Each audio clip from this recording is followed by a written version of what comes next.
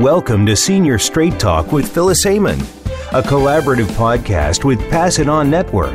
This program is brought to you by Olive Community Services. Seniors deserve to have a fulfilling life with dignity and respect, but as we transition into our elderhood years, this doesn't always happen.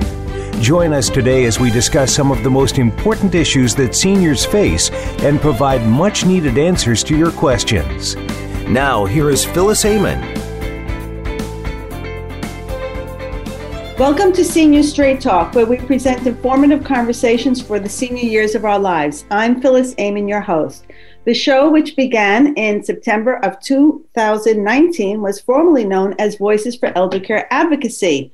The library of all of the episodes can be found on the Voice America Empowerment channel under the name Seniors Straight Talk and can be downloaded on all popular podcast platforms.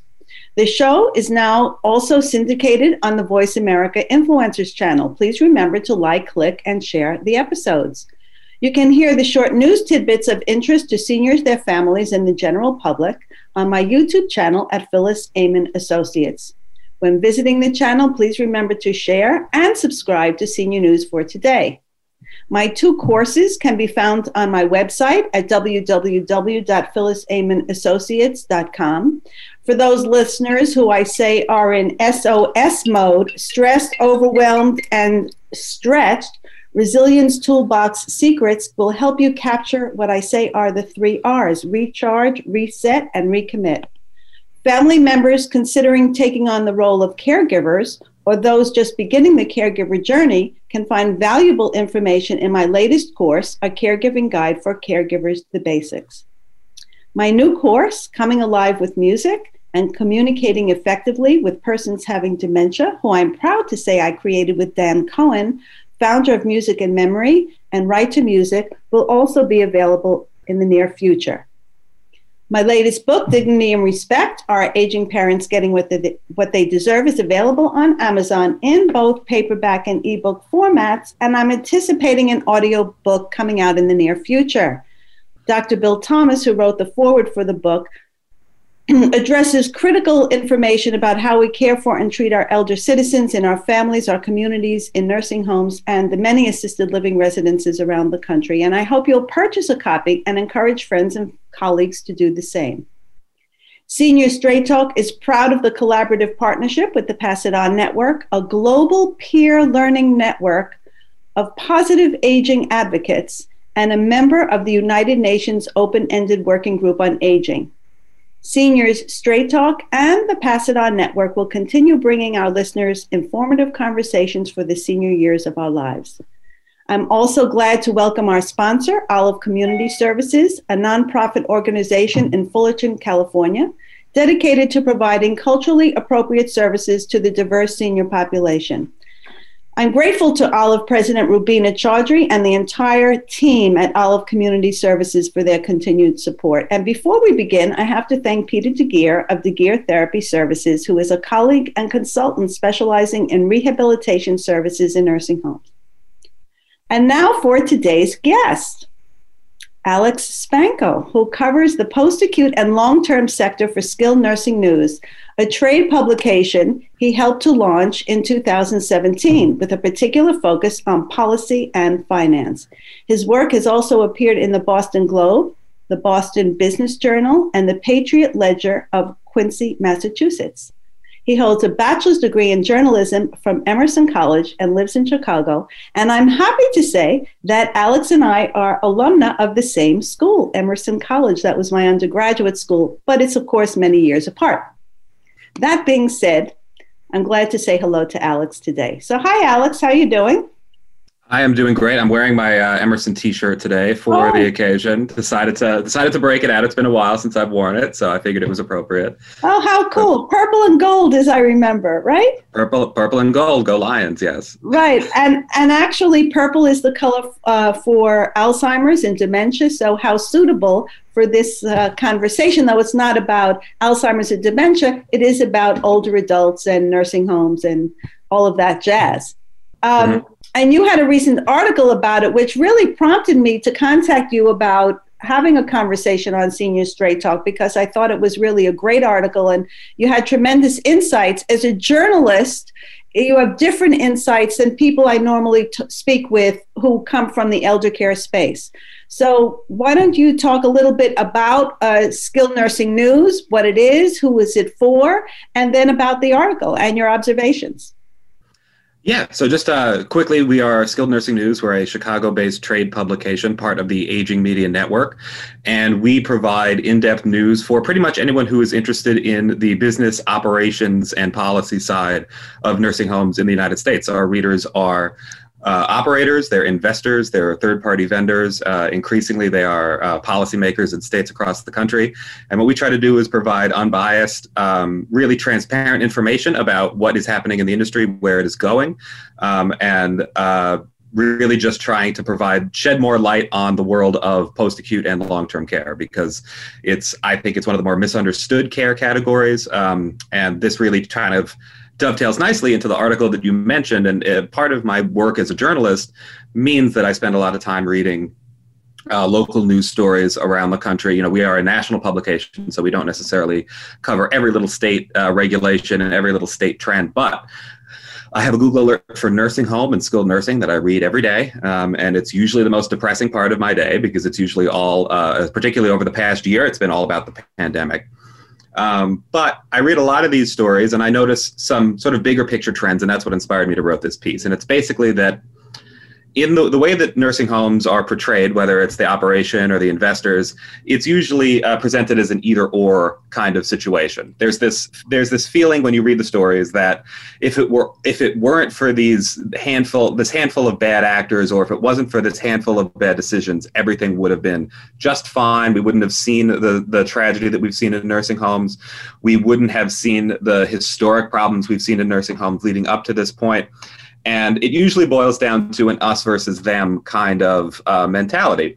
And this has been particularly true given Andrew Cuomo in the news. He has become the scapegoat in New York for sending patients into nursing facilities. And it really got me to think, without a COVID test in last March, to clarify, obviously, I'm sure everyone listening has at least a passing familiarity with the story. It has not gone away. It will not go away. No, it will not. But the bigger, I was reading particularly about that, and, there are people who are saying, oh, he is personally responsible for the deaths of 15,000 people in New York. He, he needs to resign, and he protected the nursing facilities with these liability shields. And I understand why the story has kind of coalesced the way it has, because as I wrote in the article, and as someone with journalism training, and you don't need journalism training to know how to tell a good story, and a good story needs a hero and a villain. So in this case, we've got the villain, and that's Cuomo and the nursing home lobby. And we've got the heroes, and it's the lawmakers who are trying to hold him responsible and reinstate liability, reinstate the right for families to sue, which I believe they have accomplished. My point with the article is not that any of these people are wrong. It's that everyone is actually right about what is wrong with senior care. Right. And so this first article, I focused on the reimbursement issue. And one of the things that is very frustrating to me is to see how the reimbursement issue is usually boiled down to the industry saying we need more money, and resident advocates saying, no, you don't. And my point is that when the argument gets boiled down to those two opposing thoughts, nothing ever changes because nothing ever moves. The status quo, it's very easy for the status quo to remain in force. Right. Everybody just points fingers at the next person. I mean, I've been on the inside working in nursing homes as a speech pathologist, as I've said many times. So yes, it's easy to point to the owners or the providers for the ills of what's happening in the nursing home, but it's really not just them. It's a combined effort of ills, actually. Exactly. And the point that I'm trying to make is that you can take actions against specific people. You can throw Andrew Cuomo out of office tomorrow if you'd like. That's not going to fix senior care. You can sue. And the lawsuit issue, and I want to be very clear about this because I have faced criticism over this. I'm not saying that people should not be able to sue over bad care. I'm not saying that it's necessarily the best idea, both from a PR perspective and from a reform perspective, to say we need these liability protections. But my point is that you can sue bad nursing home operators, and that's not going to fix the underlying problems in terms of reimbursement. enforcement, in terms of regulation, in terms of policy. My point is you need to have a plan. It needs to be lawsuits and it can't just be lawsuits and then we're done. And my big fear is because the lawsuit issue fits into that hero-villain dichotomy, that once you get really, once you harness all that anger and you focus all this anger about what's happening in nursing homes and you focus it just on the lawsuit issue, there's not going to be any political capital, there's not going to be any public anger, there's not going to be any pressure to do anything more than that. And so the point I was trying to make is that, nursing homes have good lawyers too. Part of the reason why there's all of this opacity around nursing home ownership is because that's been the reform model, has been reformed by civil lawsuit. So instead of reacting by, fixing things, they just kind of go further and further into these webs of LLCs and OPCO-PropCo arrangements. And I just think it's foolish to think, if we only sue these bad operators, then everyone else will straighten up and fly right. We're talking about, for better or worse, a business, and we're talking about business people who think everybody thinks they're the smartest guy in the room. I can guarantee you that the reaction to seeing your peer go down in a big lawsuit would not necessarily be, I'm going to change. It's just going to be, I'm going to hire better lawyers. I'm going to go even deeper and deeper behind these webs of anonymous LLCs. And so I think it's fine. I think if that's your only avenue of justice, I don't want that closed off to people, because I think if there really was truly substandard care and these facilities were not providing the standard of care, they should face punishments. But my bigger point is that you cannot just stop with that, because it's not going to fix the underlying problems. That has to be step one. Then there has to be steps 2 through 27 after that. Right. I agree 500%. And you started out saying about how people pointed to the providers and saying they did all these things wrong during the pandemic. And I have said many times, and I've written about it as well, nursing home providers never would have needed this amount of PPE. They wouldn't have anticipated it. They wouldn't have seen a need for it. They would have had no place to store it.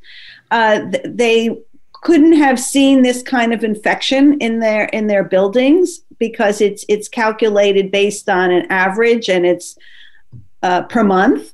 And this was nothing like that. So now what happened after the outbreak, or trying to get PPE and who was willing to pay for what, that's another issue. Whether they were willing to pay for it or they couldn't get it. And those are all different issues. But the reality is they never would have had it. So you can't really point to them and say they should have known about this. Yes, there are issues with an infection preventionist. That's a whole other thing. It used to be a full-time position, then it went to part-time, then it was sufficient time, which means that it's not a person dedicated to that, and their training may not always be up to snuff. Could that have had a minor contribution? Possibly. But the reality is, and you started off by saying this about the patients going from the hospital to the nursing home. Well, that may have not been the best decision. I'm just saying. Just that. Right. No. That was definitely not the best decision. But one of the things that I find frustrating, especially about the Cuomo story in particular, is I think people try to connect dots that aren't there. There's a criticism that I see where it's like, the nursing home lobby is a big donor to Cuomo, so he did what they wanted in terms of giving them the patients, and then he also did what they wanted by giving them the blanket immunity, and that stuff doesn't really hold up. I mean, the big driver actually of the lobbying group was the hospital association. The state hospital association was the primary driver of that. They are involved in nursing homes, but they're not the primary nursing home lobby. Right. And again, let's not get in the weeds with the liability issue. I think I've said my piece on that, but let's get into the order to send residents to the hospital. Cuomo himself was not alone in this. The federal government had this idea for a little while, and people forget, it's been a year. So this week last year, this is when we all learned about flattening the curve, right? Right. And so the big worry was all of these hospitals are going to become overwhelmed with COVID cases. Right. We've seen this happen, the news out of China where the first outbreaks were, you've got overwhelmed acute care, primary care. We have to make sure that we don't do that. And that was the whole logic behind the lockdown, right? Everything was guided around not making sure the hospitals had free beds. And so this was part of that. there was Seema Verma, who was the administrator of CMS at the time, was publicly talking about how we can use skilled nursing facilities as backstops for hospital capacity. We can send, and they issued waivers so people could go directly to the skilled nursing facility without a hospital stay. Right. In Medicare, just to let listeners know, people usually have to go to the hospital for a 3-day stay before they could be transferred to a skilled nursing facility or a nursing home. But they eliminated that under these circumstances. I just wanted to make that clear for listeners in case they didn't understand that. Yeah, that's a very good point. And so that is really the story, was there was an overwhelming sense that the hospital system could collapse at any moment. And they made every decision, public health officials in New York and elsewhere, at the federal government in different states, they made every decision based on that guiding principle. And so it became very clear that the nursing homes were not able to handle it. But they were, the nursing home lobby in New York, I can point you to an interview my colleague Maggie Flynn did with the president of the New York State Healthcare Facilities Association. That's the lobbying and trade group for New York. And he was saying, this is extremely problematic. We don't have enough PPE. We don't even, we want to create COVID wards for people who for people who only have COVID, but we can't because we don't really have access to testing. So it was a mess from the beginning. It was a bad decision, and the cover up is the worst part of the crime, in my opinion. The fact that they made a mistake and didn't own up to it. And that to me, though, is when you talk about the finger pointing and the blaming, that to me is the biggest recurring theme in nursing homes, is no one can step up and say, you know what, that was a bad policy. That was a bad idea. We need to come up with a way to fix it. It's always just, no, this one person or this one lobbying effort was the death of all these people. And it's not. It's frequently people making bad decisions, policy that's misguided, and sure, neglect, abuse, operators who only care about the money, all that stuff exists. But to say that that's the root cause of everything that went wrong, it's just an oversimplification of something. And this gets to something that frustrates me a lot, is there's you mentioned the PPE issue. There's been a lot of talk about preventability. How many of these deaths were preventable? And I think I can just say there's no way of knowing that. No, there isn't. I think that's even a foolish road to go down. I generally agree. I think the deaths were preventable in the sense, if we had made the changes to the long-term care infrastructure that have been desperately needed for 10, 20, 30 years. Correct. If we've been constantly improving them, then yes, I think we would have gotten to a space where maybe lawmakers and policymakers better understood what nursing homes can and cannot do, and then they wouldn't have sent all of these people in there. Maybe there would have been a lot more greenhouse alternatives to send people to, where you weren't warehousing people in a 300-bed facility that is basically just designed to spread germs around. So if we had years of investment in making the kind of infrastructure upgrades and regulatory upgrades that have been necessary all this time, then yes, it's preventable. But from the time the new coronavirus hit the shores of the United States and started getting into nursing homes, I think the match was lit, the grass was dry, the rags were oily, and I think you weren't really going to prevent a lot of the deaths once it had already started, because there had been so little investment, so little serious soul searching about what we want senior care to look like. And that... Go ahead, sorry. No, go ahead. Sorry, no, sorry, I didn't mean to interrupt. Right.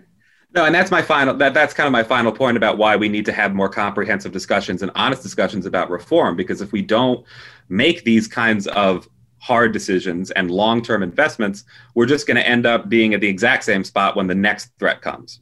I agree wholeheartedly. And I just want to make a note for listeners. Everybody's at home right now, so there's a phone ringing. There was a phone ringing in the background, and then there was the backup sound from, I think it's an Amazon truck that was backing into the little cul-de-sac where I live. So if anybody hears those noises in the background, but everybody's working from home now, and sometimes there are cats and children and phones ringing and all kinds of things. But I just wanted to say about that, it's important for, if any of this is going to be addressed, and you mentioned the word warehousing. I think there's not that people intentionally think that way, but there is this way of thinking that these are older people over there. They're kind of at the end of their lifespan, and they're living in that place that's secluded, and they're not really thought about to a great degree in a societal way, unless it's your family member or somebody you know, or something happens. I think it would be very important in order for some of this to be addressed or rectified, if it can even be rectified, because there's an increasing older population, and how are we going to care for all of these older people is an issue, which is all parties have to sit down at the table. So it's providers and policymakers and caregivers and owners and administrators and personnel all sitting together to address these issues, to see, what solutions are available. Are there solutions in the present environment? Maybe these environments have to change somewhat. What do you think? Yeah, I think the coming together part is really important. I wrote last summer a piece calling for restorative and transformative justice around nursing homes. And that is this idea that, you can't really get a sense of justice for people who've died unless you commit to improving the conditions that led to that, and making sure that that it's not just punitive, right? It's not just the lawsuits. It's about coming together and having these discussions. I think some of the problem is that some of the loudest resident advocates and critics of the industry see any kind of collaboration like that as somehow, being under the spell of the nursing home lobby, or, being in the pocket of big nursing home. I get it from both ends. I've been, criticized for being too critical on the industry. I've been criticized for being, an industry shill. But really, I'm neither of those things. I care about people and I care about real improvements. And you're right. We're not going to get anywhere unless we all sit down and say, what do you want? And part of the issue is that there are, believe it or not, there are plenty of people who were satisfied at minimum satisfied with their long-term care provider. There are people who are satisfied with what kind of services they get. That's true. There was a great article, forget who wrote it, but it was a long profile of the facility in Kirkland, Washington, where the first outbreak was. And it was really interesting to see the different perspectives on the facility. They interviewed a bunch of family members, and some of the family members said, this place is a house of horrors. I can't believe it. This is the worst place. That what they're doing here is criminal. And then some of the people said, oh, they were so friendly. My mom loved the place. It was a great, perfect place for her. And, the staff really was wonderful, and they got overwhelmed, and we just feel so bad. So there are all these different perspectives. And again, because of the way the media works, you get the loudest perspectives on either end. You get the industry demanding, we need more money and we did nothing wrong. And you'll get the resident advocates saying this is criminal and we need to throw people in jail, and asking them for any advice is like letting the inmates run the asylum. Yeah, so, I agree 100%. When I work with families or do any kind of consulting, and I tell them, if they go to, now people can't go look at a building because you're not allowed into buildings because of COVID. But beforehand, I would tell people, don't judge by what you see. The accoutrements, there's something called the chandelier effect, the lobby, how a short-term rehab unit looks. Don't really judge by that, because I have worked in some buildings that were old, and I don't want to use the word decrepit, but they certainly could have used a lift, right? A facelift.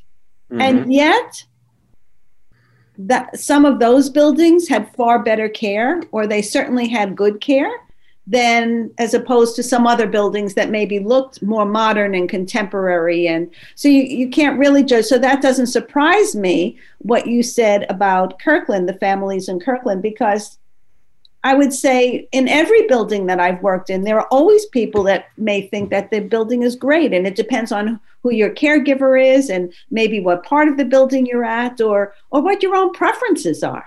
I mean, I've been in places where I think the food is horrible, and I'll go to see a resident and they'll tell me the food here is delicious. Listen, go figure. I always say, I'll tell them in the kitchen. I'm sure they'll be thrilled to hear that. We all have our own tastes and preferences and experiences. So it depends. It just depends. Exactly. And I think if there is a big problem, it's that the long-term care industry is and landscape that we have is very one size fits all, right? It's very much, we're going to jam you into this model, whether you like it or not. You're going to sit in this hospital room. You're going to have a roommate. You're going to do things when we tell you, because that's how life is. And for some people, they might like that kind of structure. Other people, like me, I think, would definitely chafe against that. Right, but it's interesting, you know, I earlier this year, I wrote another op-ed kind of talking about how we really do need a lot more investment in the physical plant of these facilities. And it was kind of tied to this idea of value-based care. That's kind of the big buzzword if you're a policymaker. Right. It's all about paying for outcomes, right? That's what, this was in response to Seema Verma, the former CMS administrator. As she was leaving, she wrote kind of this op-ed on her way out saying, you know, we really need more value-based, we need to pay more for outcomes for nursing home residents.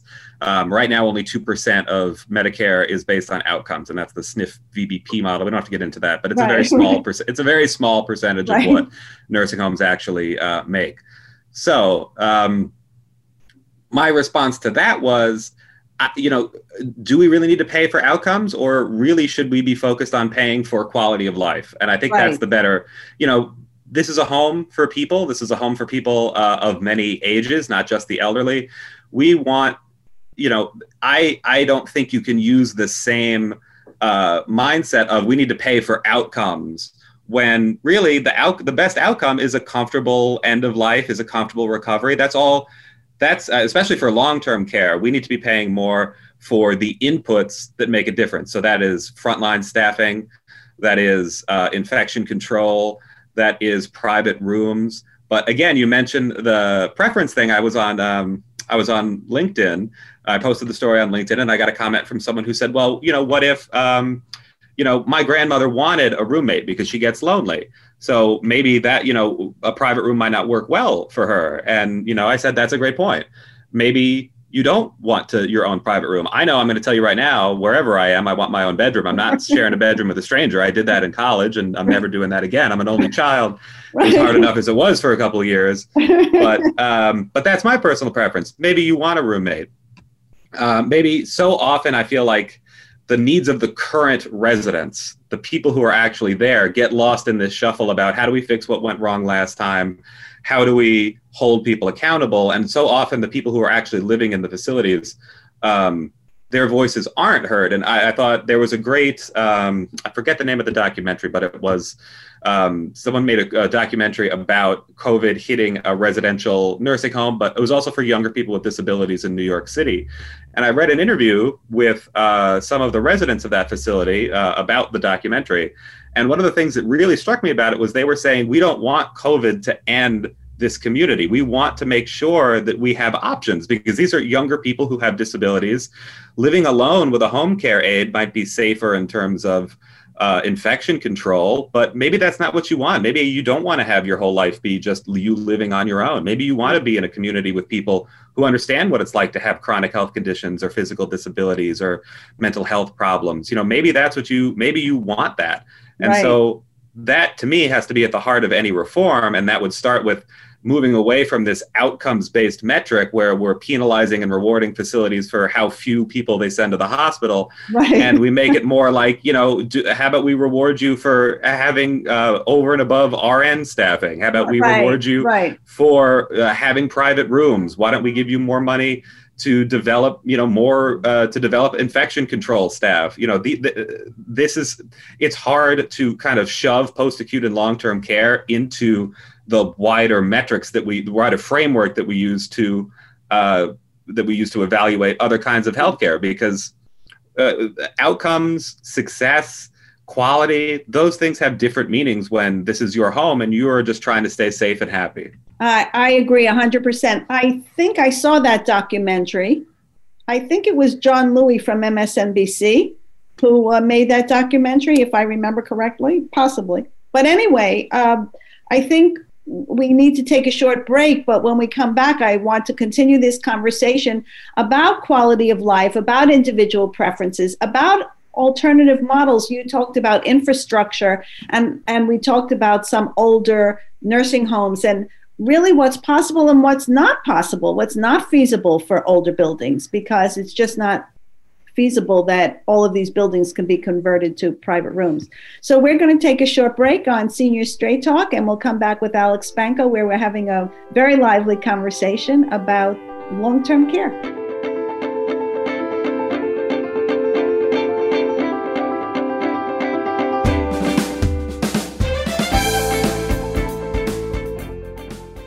Become our friend on Facebook. Post your thoughts about our shows and network on our timeline. Visit facebook.com/Voice America. Phyllis Amon, owner of Phyllis Amon Associates, provides strategic solutions to families seeking care for their loved ones and coaches them to become more effective advocates. Her expertise comes from working in over 45 nursing homes. Phyllis, known for her passion, empathy, high-quality care standards, and quality life for older adults, is an experienced educator, speaker, and trainer. She's bridged the gap from healthcare to public and private sector businesses on topics from communication, caregiving, empathy, and novel approaches to team building and leadership. Olive Community Services is a 501c3 that provides culturally appropriate services to seniors, their family, and the community. Through their interactive programs, Olive engages participants physically and mentally with a focus on building strength, mobility, and mental health. To learn more, get involved, or make a donation, visit olivecs.org. Together, let's live, learn, and thrive. It's your world. Motivate, change, succeed. VoiceAmericaEmpowerment.com.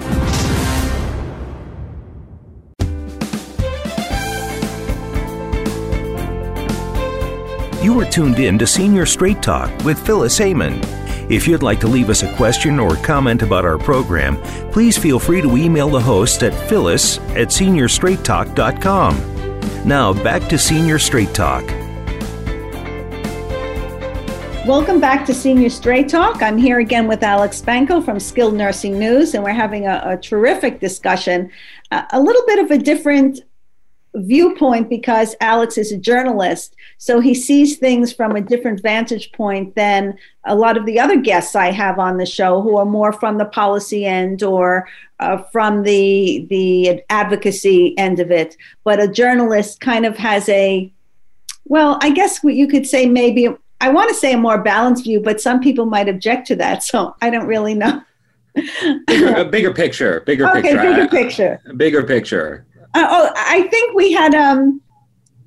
we had a conversation about this once, about the perspective, being that we both went to Emerson College, about the elephant analogy, looking at an elephant, and it has a lot to do with perspective. So I first heard it at Emerson College. I won't say what year it was.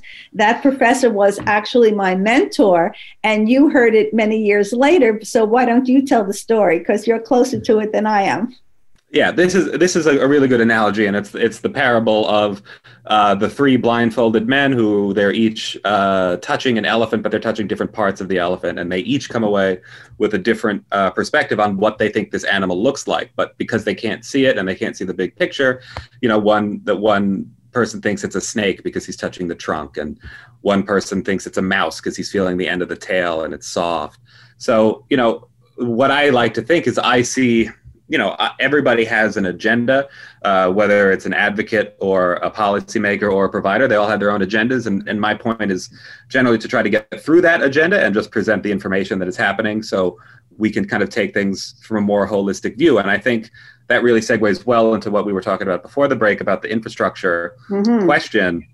And so one of the things that, you hear a lot from advocates is the industry doesn't need any more money because they're hiding it behind all of these LLCs. And that's not necessarily untrue. We don't really have a good accounting of where a lot of the money goes. And I think that should be, I think it's a no-brainer reform effort to require more transparency, to require more reinvestment in your physical plants as part of your Medicaid reimbursement.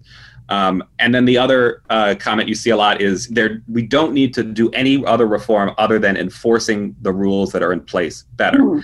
And my response to that is, you are looking at the part of the elephant that's all about rulemaking and enforcement.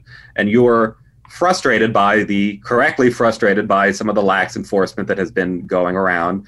Maybe you don't agree with the you don't agree with the fact that the industry tends to be anti-regulation, and I think that's a fair criticism to have. But you're not seeing the bigger picture, which is I do not want to live in the most highly regulated, cleanest, most compliant 4-bedroom nursing home ward, 4-bed nursing home ward.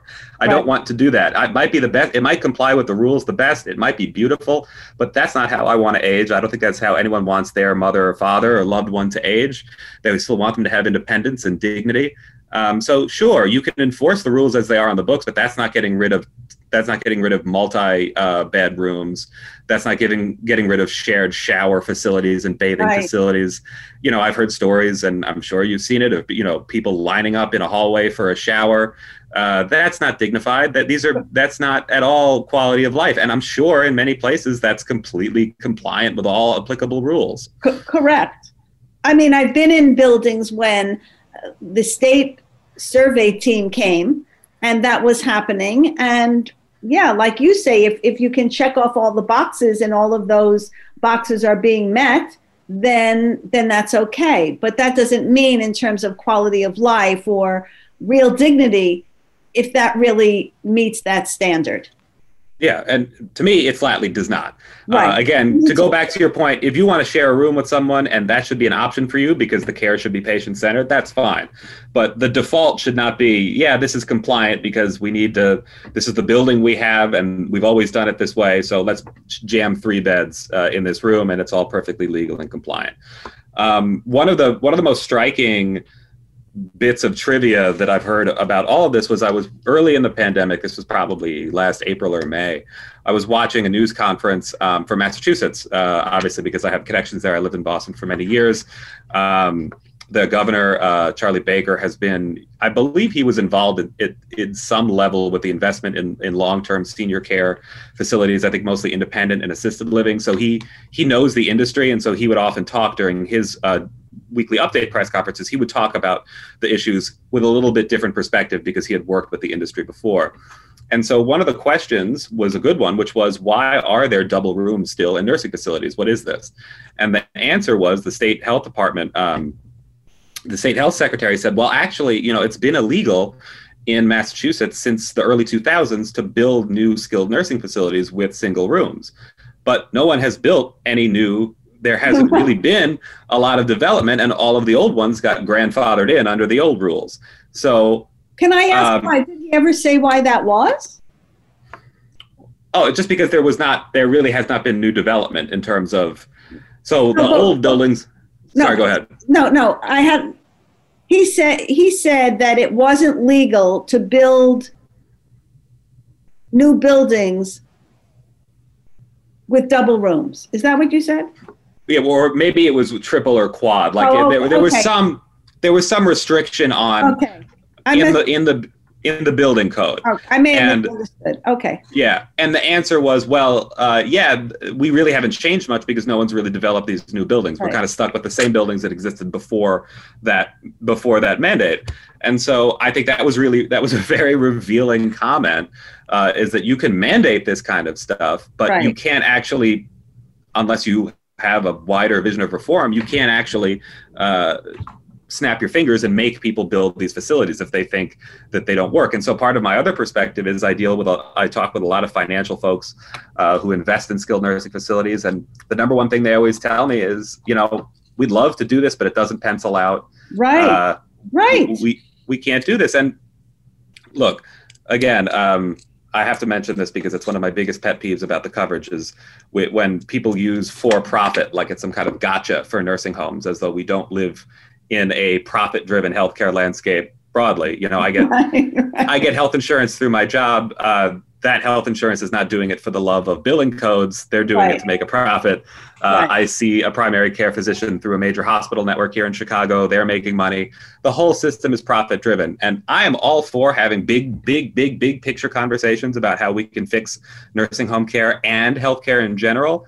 But the fact of the matter is, this is the system that we have now. When people say it doesn't pencil out building a new from scratch private room long-term care community, what they mean is that under the current structure, it just doesn't work. The developer wouldn't make the profit he would make.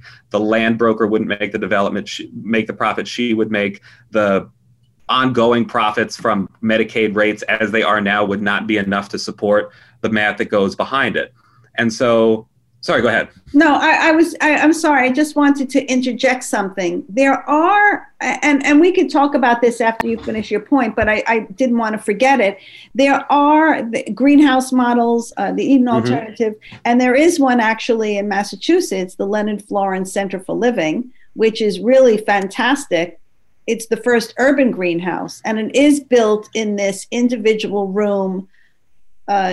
Each floor is a home. They call it a home because it's not a unit. And each floor has approximately 12 rooms, private rooms, and they're like stacked on top of each other, if you want to call them pods in a way. And that's part of a nonprofit organization. It's the United, the Jewish Philanthropies, I believe. Mm-hmm. But, like you said, the industry is a for-profit industry. I never also said that it shouldn't be a for-profit industry. I just say that care of the bottom line shouldn't supersede care for people. I don't believe in all these situations that better care couldn't be provided under that business model. No, I'm not looking at the balance sheet, so I can't really say. I'm just thinking that I think there may be a better way with the funds that they have. I could be wrong. Yeah, and I think that is part, you mentioned you can't see the balance sheets. There isn't a lot of transparency around it. We don't have a good, we don't really have a good accounting of where all the money necessarily goes all the time. And I think any reform needs to have way more transparency about who owns the facilities, how much money is going into operations, who's paying a related party entity. I think there should be plenty of transparency around that.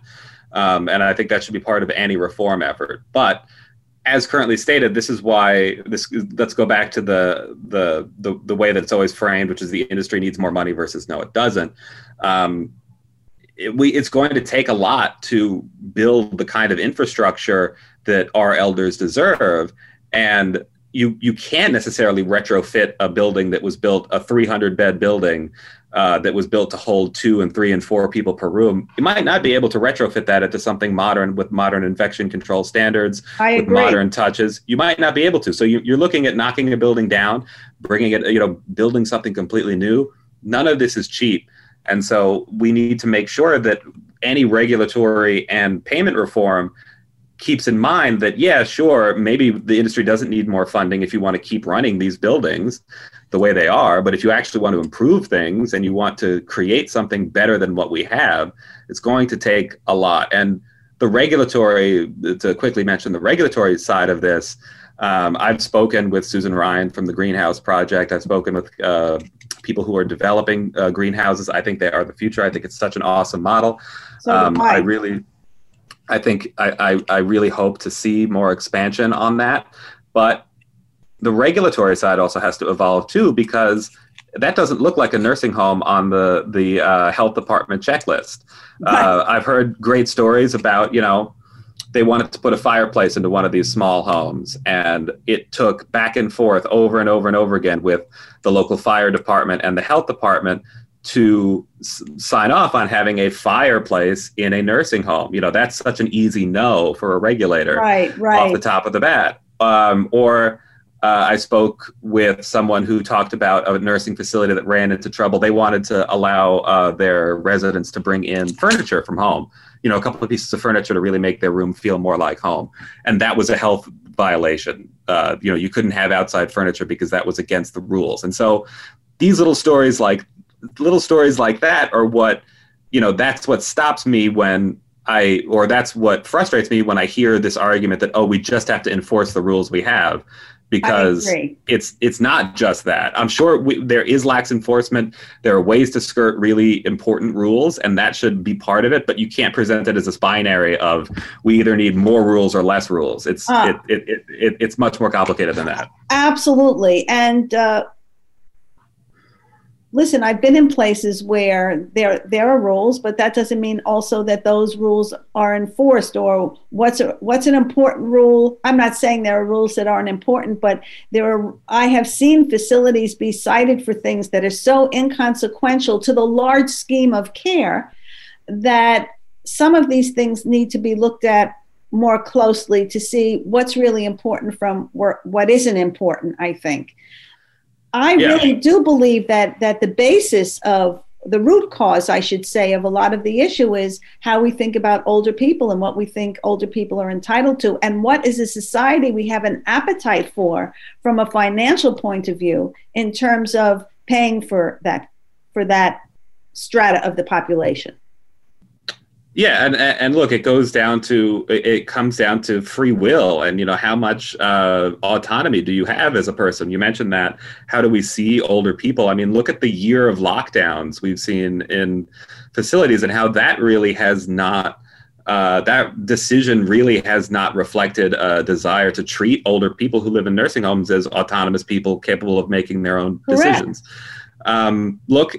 I supported the lockdowns. You can go back and look. One of my earliest things that I wrote about it was I wrote a piece trying to call on the industry to be really open about why they were locking down it last March, but also to residents and their families to accept it as a short-term emergency situation. I thought it was going to last 2 weeks or a month at that time. So I support it.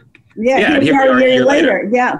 Yeah. Right. And what's at the heart of that decision, where you make that decision and then you never actually go back and revise it, it's not treating people who live in these facilities like they have any autonomy over what they want to do in their lives. Well, it's very interesting you say that because, of course, the greenhouse model is all about giving people autonomy and having them have that kind of respect for making decisions for their lives. For those people who don't know about it, they could look up the Greenhouse Model or Pioneer Network, the Eden Alternative. Bill Thomas's first book, I think it was his first book, A Life Worth Living, is about, talk about rules that change, is how he transformed this small nursing home in upstate New York and brought in animals and plants, and it was really quite an extraordinary feat. So when you say about people following rules, how he got people to buy into that, and how he was allowed to do it, I can't even imagine, but that's how all of this kind of came about. But it shows what the possibilities are. And just what you say to me, it's a lot about, I use the term, people use the term, I put my mother in a place, or so-and-so put their mother someplace. And I think that's part and parcel of the whole attitude, which is that we put people someplace. And when you put something someplace or put somebody someplace, they automatically lose their autonomy. They're less than a person. Yeah. And right. And that is a bigger point too, where I think we don't value this kind of care, and we don't actually want to have serious conversations, and we don't actually want to have a big groundswell of support and desire for change. It's because this is ultimately a service that nobody wants, right? Right. You look in whether you're a resident or a family member. This is I encourage everybody, the next time you're reading a local news story about a problem at your local nursing home, maybe you see it on Twitter or Facebook, go into the comments and count how many people say, I would never put my mother in a nursing home. I can't believe people would do that. My mom is staying at home with me. She took care of me, and I'm not letting her be in anybody else's care but mine. And I completely understand that mindset, but I feel like that hits at something that is another reason why we never really have changes, because no one actually wants these services or wants to think about them until they actually need them. And then they become a godsend for people. My personal story about this is when I was in college, my great aunt, who was kind of like a grandmother figure to me, required more care than she could have at home. She had multiple sclerosis. She was living alone after her husband, my great uncle, died. She'd been living alone for 5, 6, 7 years. She eventually needed to have both legs amputated due to the MS. She was living alone in this little house on top of a hill in Vermont, and it was becoming untenable. The family members who were the closest to her to provide care, her 2 daughters, they were busy. They had jobs of their own. One of them was well out of state. She was calling the ambulance service 3 times a week. Every time she had a problem, she was having trouble transferring from the wheelchair into bed. And it was just an untenable situation. She could not continue living on her own. And around-the-clock care wasn't really an option because she was a social person and she wanted to be around other people. And so my family made the decision to put her in an as I said, to move her into an assisted living facility. I do it too, and I cover the industry. They decided to move her to an assisted living and nursing campus, a nonprofit in Vernon, Vermont. It's called the Vernon Homes. I want to give them a shout out because they did such great work with her. And the first time I went to go visit, I was 18, 19, and I was really, really upset. You know, I can't believe you would do this to Aunt Gloria. You would put her in a home. You know, this is so sad. Why can't she live on her own anymore? And obviously I was 18 and 19. I didn't know what kind of strain she was putting on the rest of the family and how she was deeply unhappy. She didn't want to be dependent on her daughters for everything that she needed. She didn't want to feel helpless and alone. And so I was really opposed to it. And finally, we went to go visit her for the first time. And I was terrified. I thought it was going to be like One Flew Over the Cuckoo's Nest. And it was very, very pleasant. She had her own private room. I saw the way they interacted with her. They really cared. They all had their own jokes with her. There were those packed activity calendar. She was able to, the local priest came by, which was very important to her because she was a very devout Catholic. And I saw all of these services and I saw the way she interacted with people and we ate the food and all of it was so great. And I saw the relief in my family members' eyes and my aunt's eyes, the people who had been taking care of her. I saw the relief and I saw how much they were all happier with this situation and how it really worked better for them. And so whenever I write about policy or whatever I write about wanting to affect change, that is the kind of change that I have, that I keep that story in the back of my mind. Right. Because I want to make sure that just like that facility for people with disabilities in New York, that these options continue for people who need them. That they are able to get that kind of service. And the fact that when my great aunt went into this facility, it was like we were all a family again. They weren't caregivers anymore. They weren't worrying about when is the next time I'm going to get a call at 2 a.m. about her falling or her being admitted to the hospital again. And so people don't realize that until it's in their face. They don't know that it's happening until they go through it themselves. I recall I think it was 60 Minutes had a program. This is quite a number of years ago. And they were doing a profile of this couple. The woman had been diagnosed with Alzheimer's or dementia. And they did this 10-year study, really, video study. I don't know why they selected this couple or who they were related to. That's not important. But the first year they went, she was kind of okay. And then a few years later, she was starting to lose her memory a little bit. And then she couldn't cook anymore. And then a few years later, it was more. And the husband had promised her that he would never move her into a nursing home. That's not something he would do. He would take care of her forever. They were married for however many years, 40 or 50 years. But then as her dementia progressed and she became more physically impaired and frail and dependent, he needed to have somebody help him with her. And I remember at this one point, he said he almost felt like committing suicide. He just couldn't do it anymore. The demands were so great. And then after a while, there were 2 caregivers that were needed because he was an older person as well. So as she became more frail and more dependent, he really couldn't assist anymore.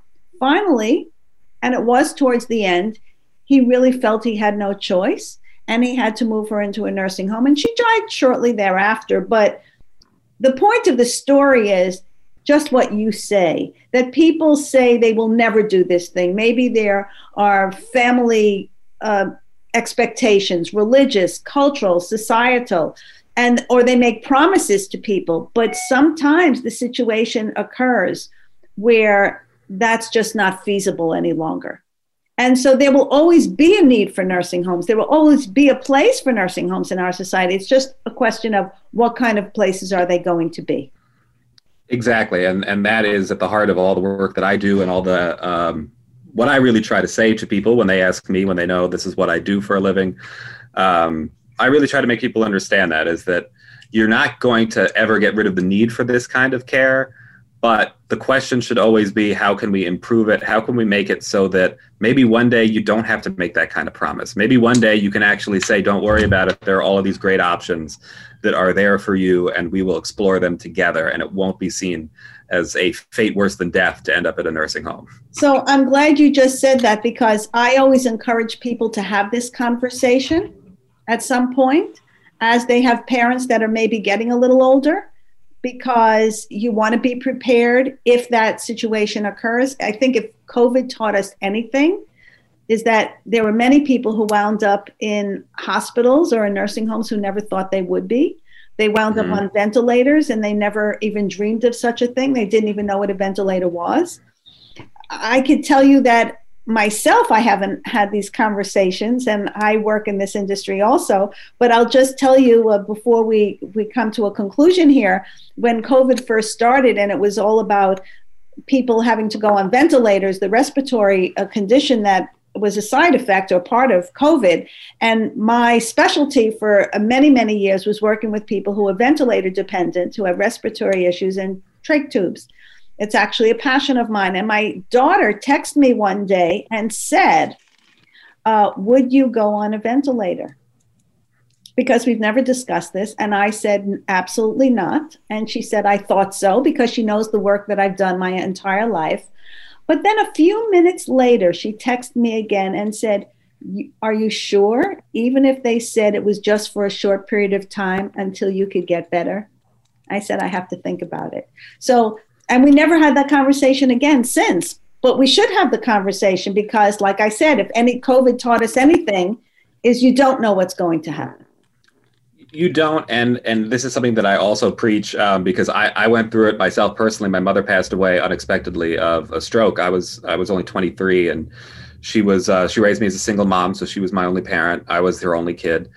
We never had those conversations. We didn't know. And so I only found out that she had a DNR, for example, after she died. We never had the conversation. I found the paperwork when I was going through her things. Do you want to say what a DNR is for the listeners who do not know?